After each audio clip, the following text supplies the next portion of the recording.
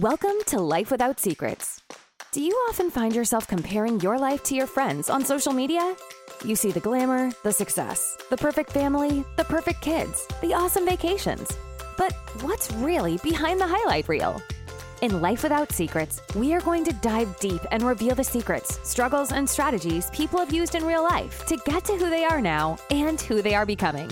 Because the truth is, nobody is perfect. And you are never alone in what you're going through. So don't forget to subscribe to the show, because it's time to connect on a deeper level and grow together. Happy Wednesday. It's just me today, and I've got some exciting news to kickstart the new year. I've missed our solo chats, and there's no better way to return than with an exciting announcement. From the very moment we enter this world, there is an innate desire within all of us for love, worthiness, and belonging. It begins in the arms of our caregivers as we seek comfort and connection, and it evolves through childhood, adolescence, and into adulthood. In those early years of our lives, approval from parents, teachers, and peers become a big source of validation. Friendships and social interactions shape our understanding of love, worthiness, and belonging. And as we step into adolescence, the need intensifies. Romantic relationships take center stage, and peer acceptance deeply influences our self-esteem. It's a time when the questions of, do I matter? Am I good enough? Become pronounced in our lives. I remember when I was entering this adolescent stage, it was such a tender time in my life. I had just learned that my dad's side of the family didn't know I existed. I was a secret. The need for love, belonging, and worthiness became a pressing concern for me. It led me down a path of trying to earn love in relationships, often at the expense of my own needs, as I questioned my own significance. Fast forward to adulthood, where I became a parent at 18. While experiencing the most amazing love for my child that I had ever felt in my life, I also found myself neglecting my own needs. Loneliness crept in, and the desire for a true companion, someone to share emotional connections, became kind of a silent plea. Balancing career, motherhood, and personal needs was a challenge, to say the least. Perhaps, like me, you found yourself focused on understanding others' needs, putting your own desires on hold so that you could be closer to the love that you longed for. Or maybe it's the fear of opening up your heart and feeling your heart break again, because vulnerability is just that.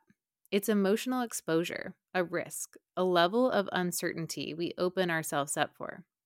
So what happens when it doesn't go the way we want? There is a lack of control there. You begin to think this whole dating thing might just be hopeless. I get it. And even when we do think we find the one, like the one in the movies, the one that comes up on his white horse, eventually one day you wake up from the fairy tale and have to figure out how to move through reality. And if you're not equipped with the right tools, this is very difficult. It's like going through Jumanji without a map. A few years ago, about 10 years into my relationship, my life felt like a total mess.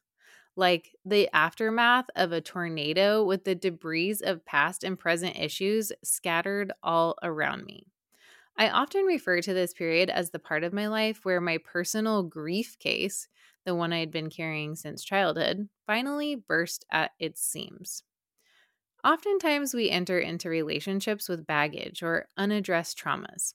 In the initial stages of the relationship, you might find common ground or understanding in each other's pain.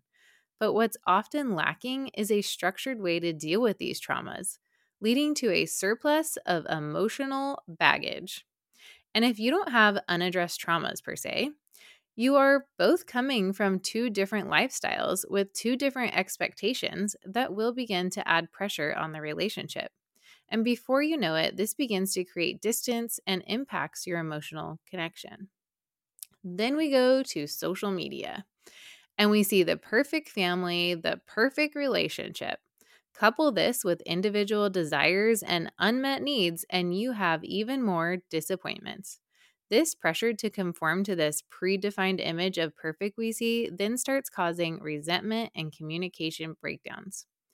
Then you have kids because, well, that will fix it, right? Wrong. This brings up conflicting expectations regarding priorities. While one of you is focused on providing materially, your inner child is really seeking emotional healing. But who has time for that?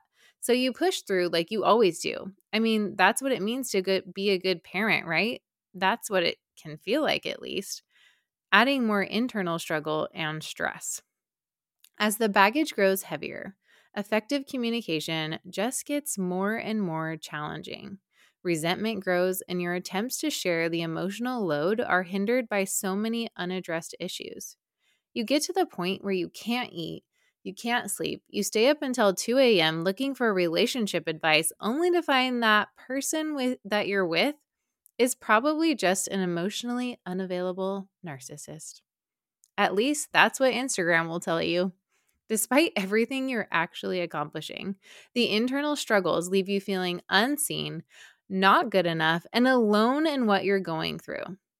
You see all the ways you don't matter. There are signs of it everywhere. You feel exhausted emotionally, physically, mentally. Some days feel rather hopeless. You contemplate leaving, but you also don't want to be alone. You're scared of change. You want to be there for your kids all the time, even though at this point, there are days where you even question your ability to be a good mom, too. I can relate. I have been there. I even went as far as planning my exit and seeking validation outside of my marriage. I remember feeling numb to it all, feeling like all I really needed was to be by myself. Then all my problems would go away. Then I wouldn't have to keep abandoning myself, my feelings, my needs anymore. I believe that my situation was the reason why I wasn't a priority until the tornado stopped. What looked and felt like a battle zone had to either be cleaned up or walked away from. Scared as hell and very uncertain, I stopped lying to myself. Yes, I stopped lying to myself. And I decided to clean up the mess instead. Over $10,000 in therapy and tens of thousands more invested in a master teacher, I figured out that the solution wasn't what I thought it was. It was that I needed to love and accept me. And that's why I now teach the truthful method, backed by the science of heart math. The truth is that what you really want is healing and understanding, a deeper understanding of your own emotional needs. You want better communication where you can express your needs and feelings without fear of judgment, misunderstanding, or resentment. You want to reconnect emotionally. You want a mutual desire for validation, emotional support, and intimacy. You want to know you have a safe place to land. You want less stress, more energy, more compassion, more love, and a fulfilling life.